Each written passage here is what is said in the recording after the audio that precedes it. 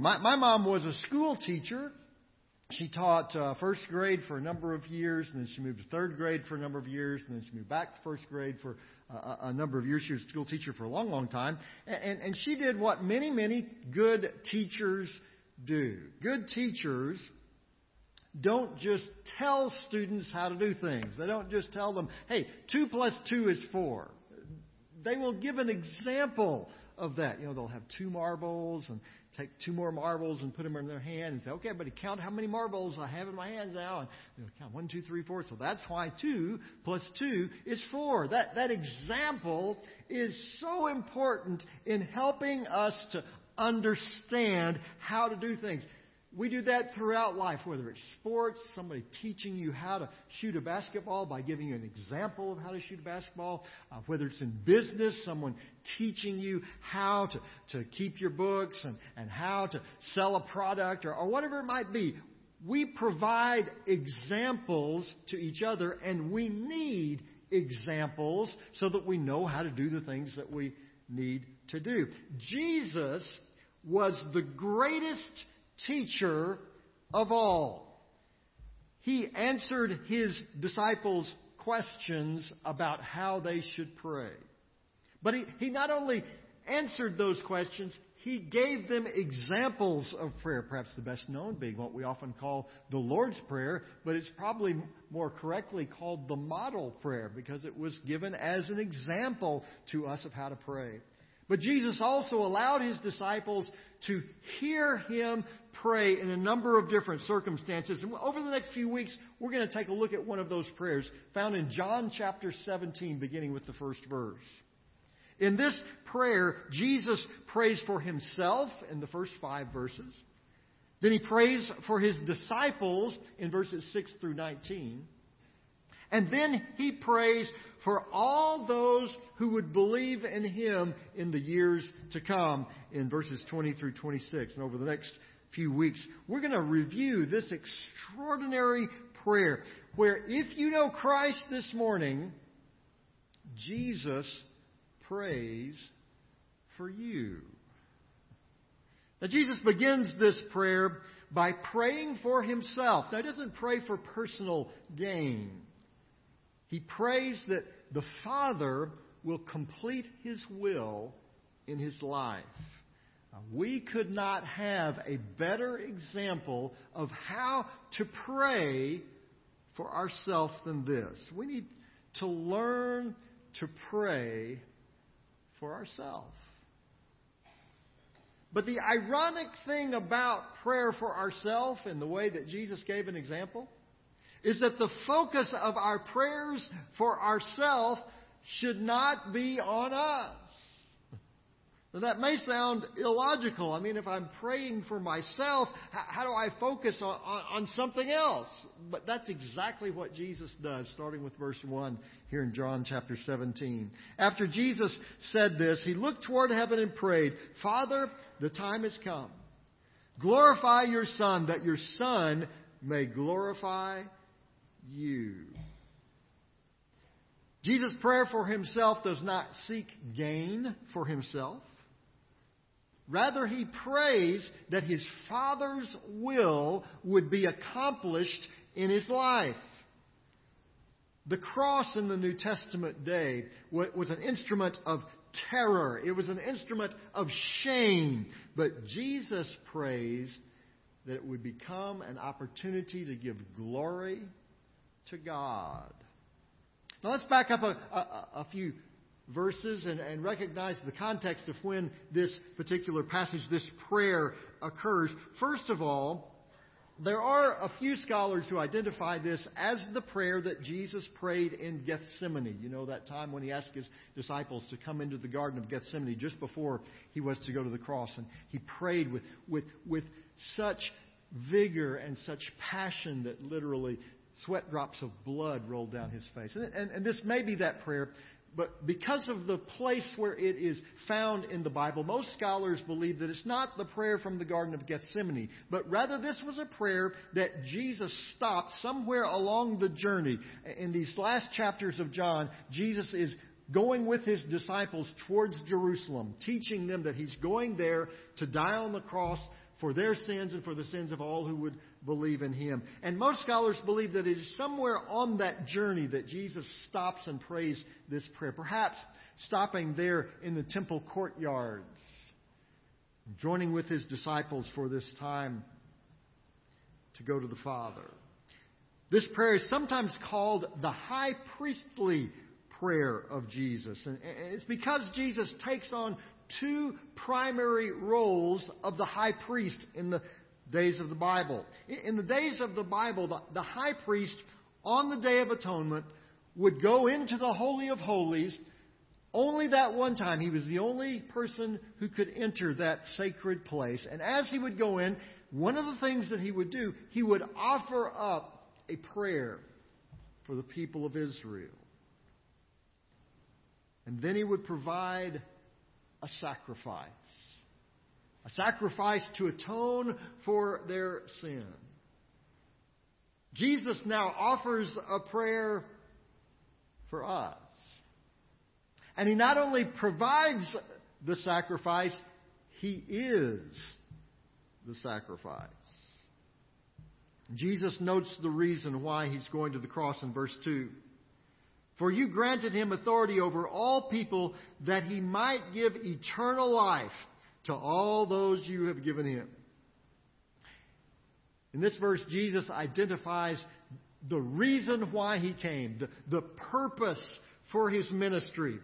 He came to provide eternal life for all those who would believe in Him. His authority, His glory was wrapped up in fulfilling the purpose of His Father. And that purpose was to provide everlasting life. Now, He defines what everlasting life is in the next verse, verse 3.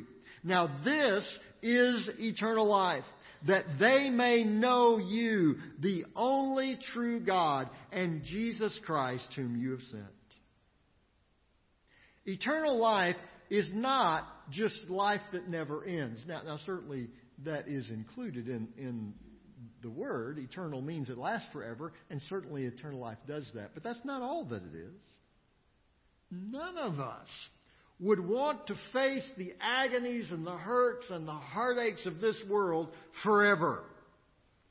But that's not the everlasting life that Jesus provides for us. The everlasting life that Jesus provides is knowing the one true God.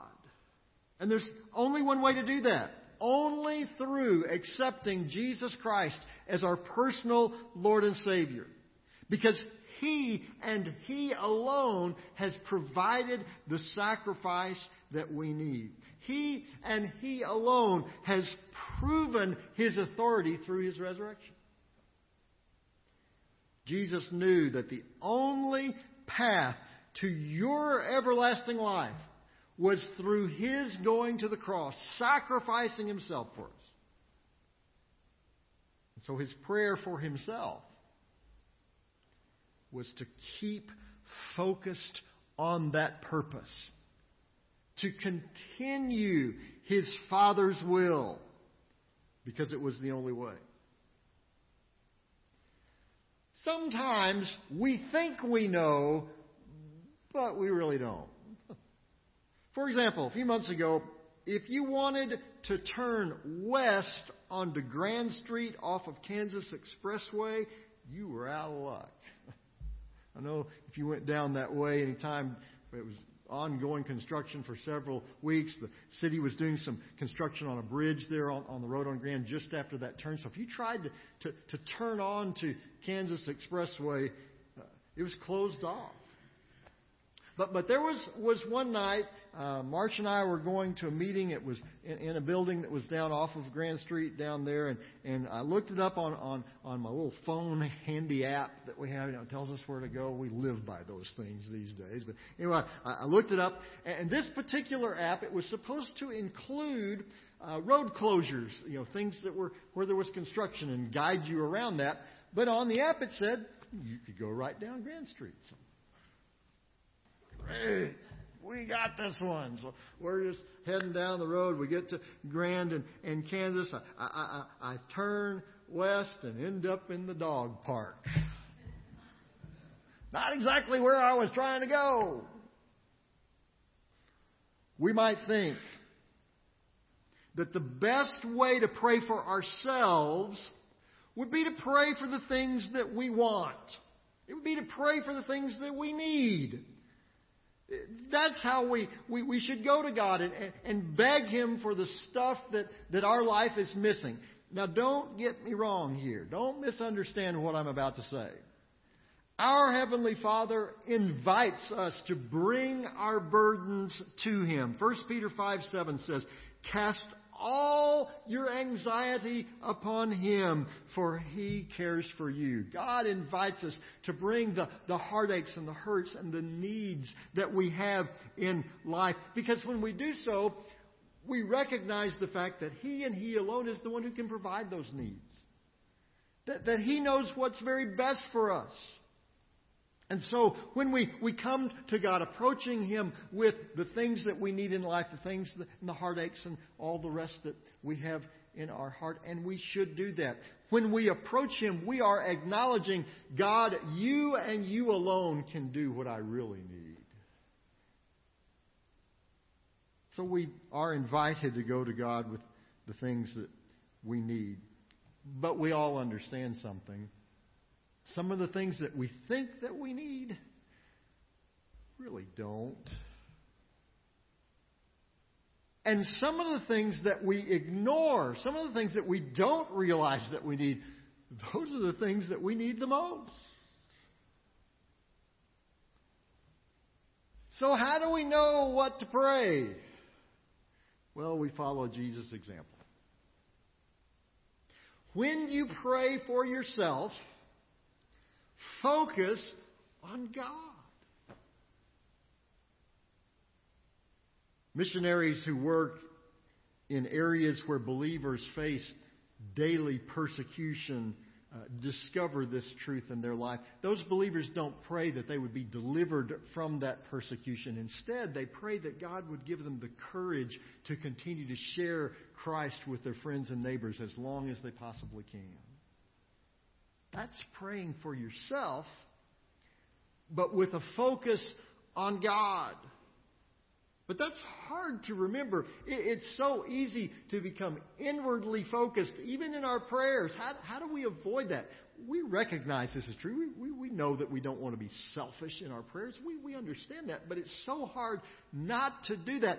How do we go about doing that? Well, Jesus gives us a very important tip in His example. When you pray, understand the purpose. Understand the goal. Understand the reason why you are praying.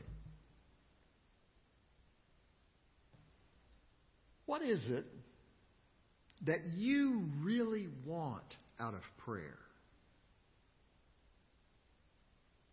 Are you trying to manipulate God into doing what you want Him to do? Well, obviously we don't want to do that. We recognize that's not only the wrong goal, that's not possible. We can't make God do anything. We can't talk Him into changing into whatever we want Him to become. Well, we know we can't do that. So what is the purpose of prayer? Here's what we need to understand. Prayer does not align God with us. Prayer doesn't make God do what we want Him to do. Prayer doesn't align God with us. Prayer aligns us with God. There's a big difference. Jesus knew that on this journey as He was going to Jerusalem, He knew exactly what was going to happen. He knew that He would be arrested. He knew that He would be tried. He knew that He would be beaten. And He knew that He would be crucified on the cross. He knew all of that. And He could have prayed for God to change all of that, to take it all away. And His prayer that we have recorded from the time that He was there in Gethsemane it shows that that's what he desperately wanted the Father to do. He prays to God, if it be your will, take this cup from me.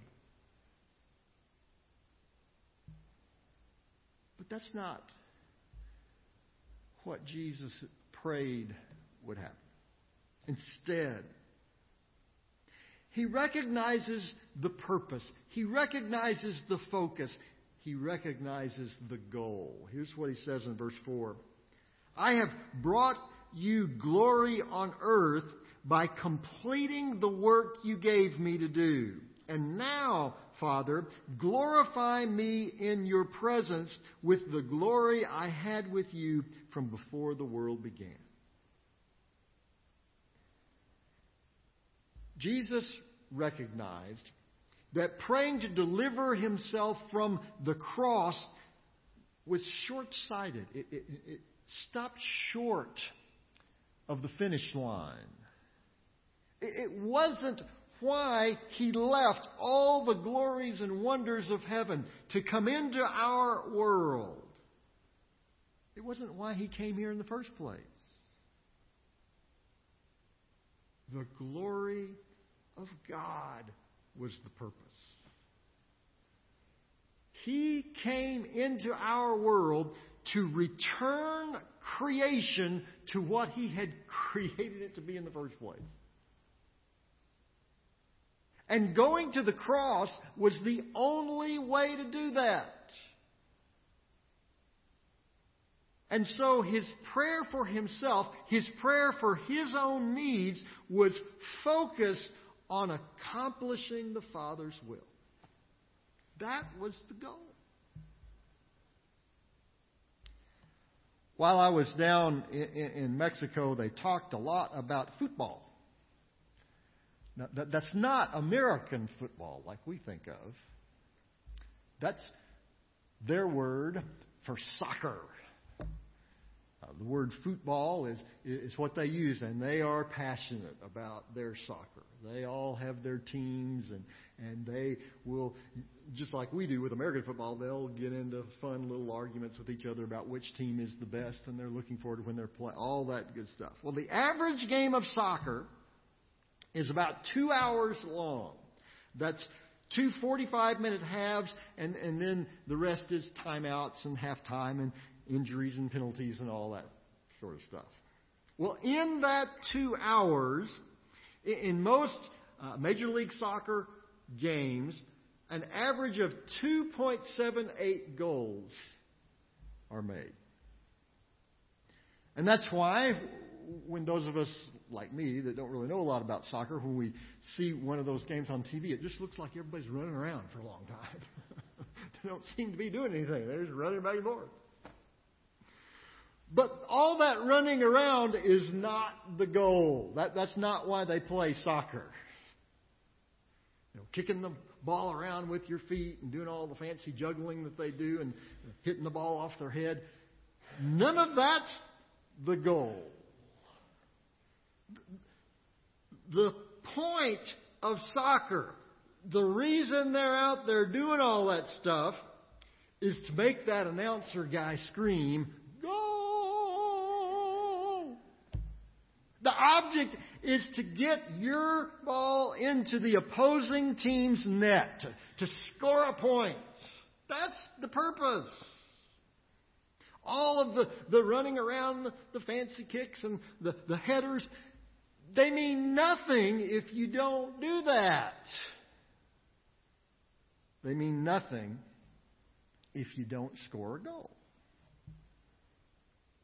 It is vital for us as believers to remember the goal.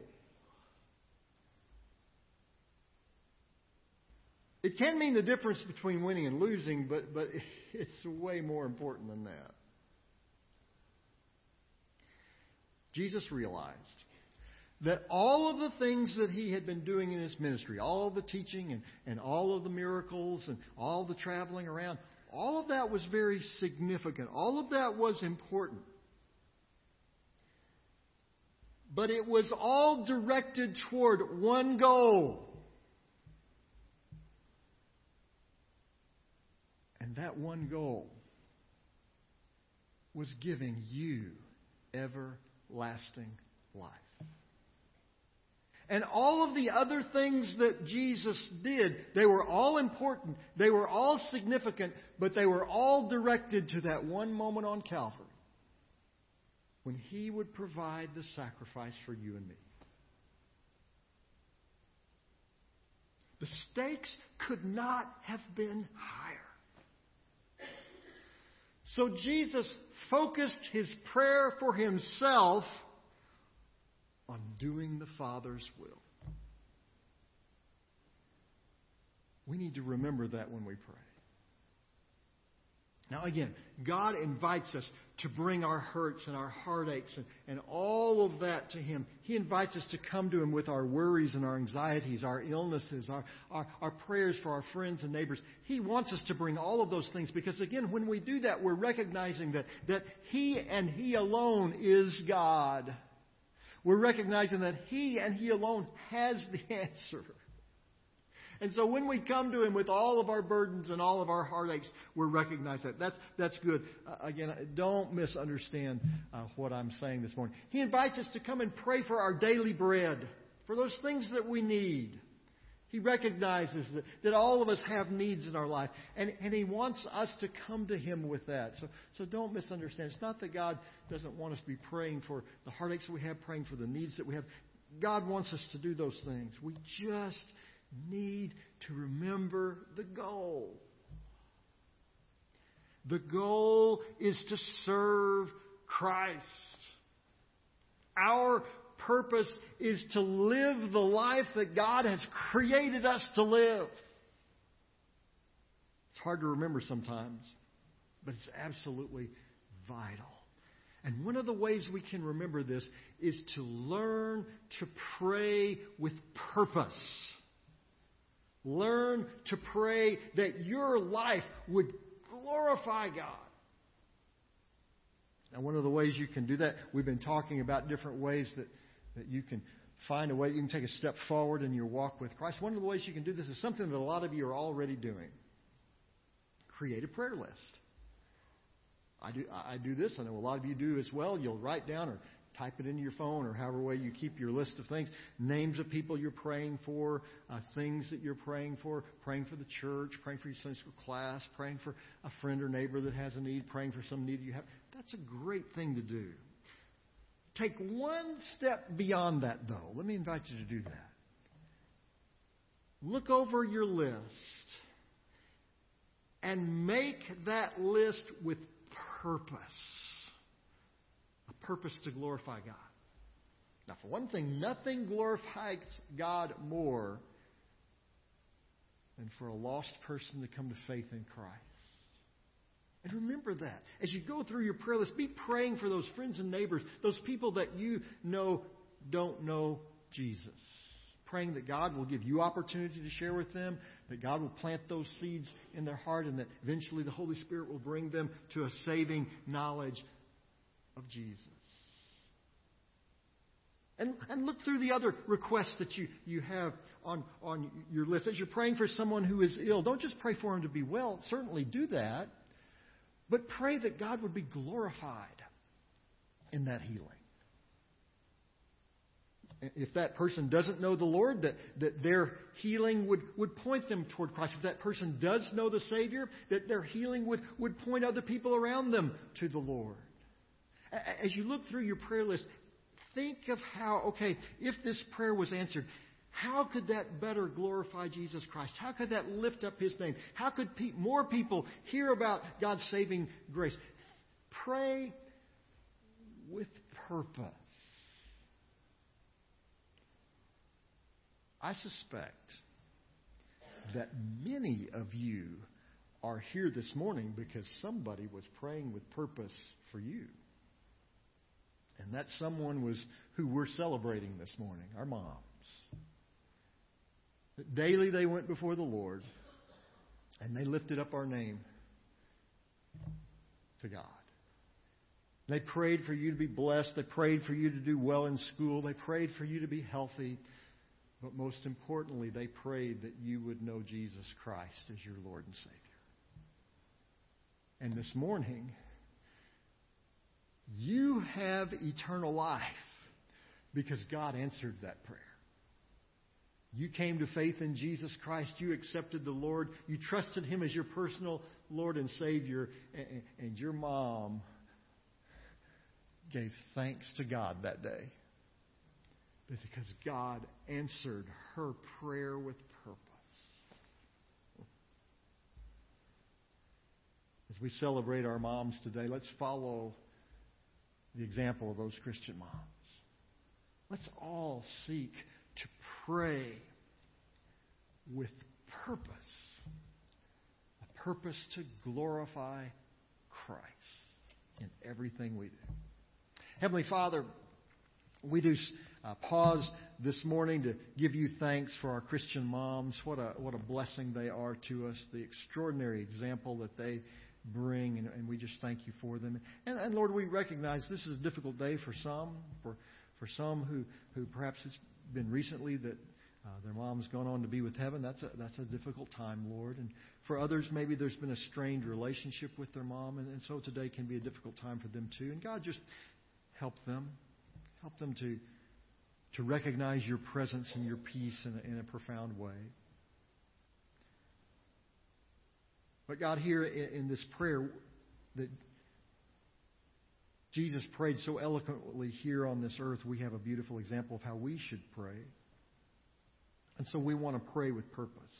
We want to bring to you our needs and our hurts and our heartaches, recognizing that you and you alone have the wisdom and the power and the authority to do what is best in each one of those situations. And God, we want to lift to you our friends and family that don't know Jesus.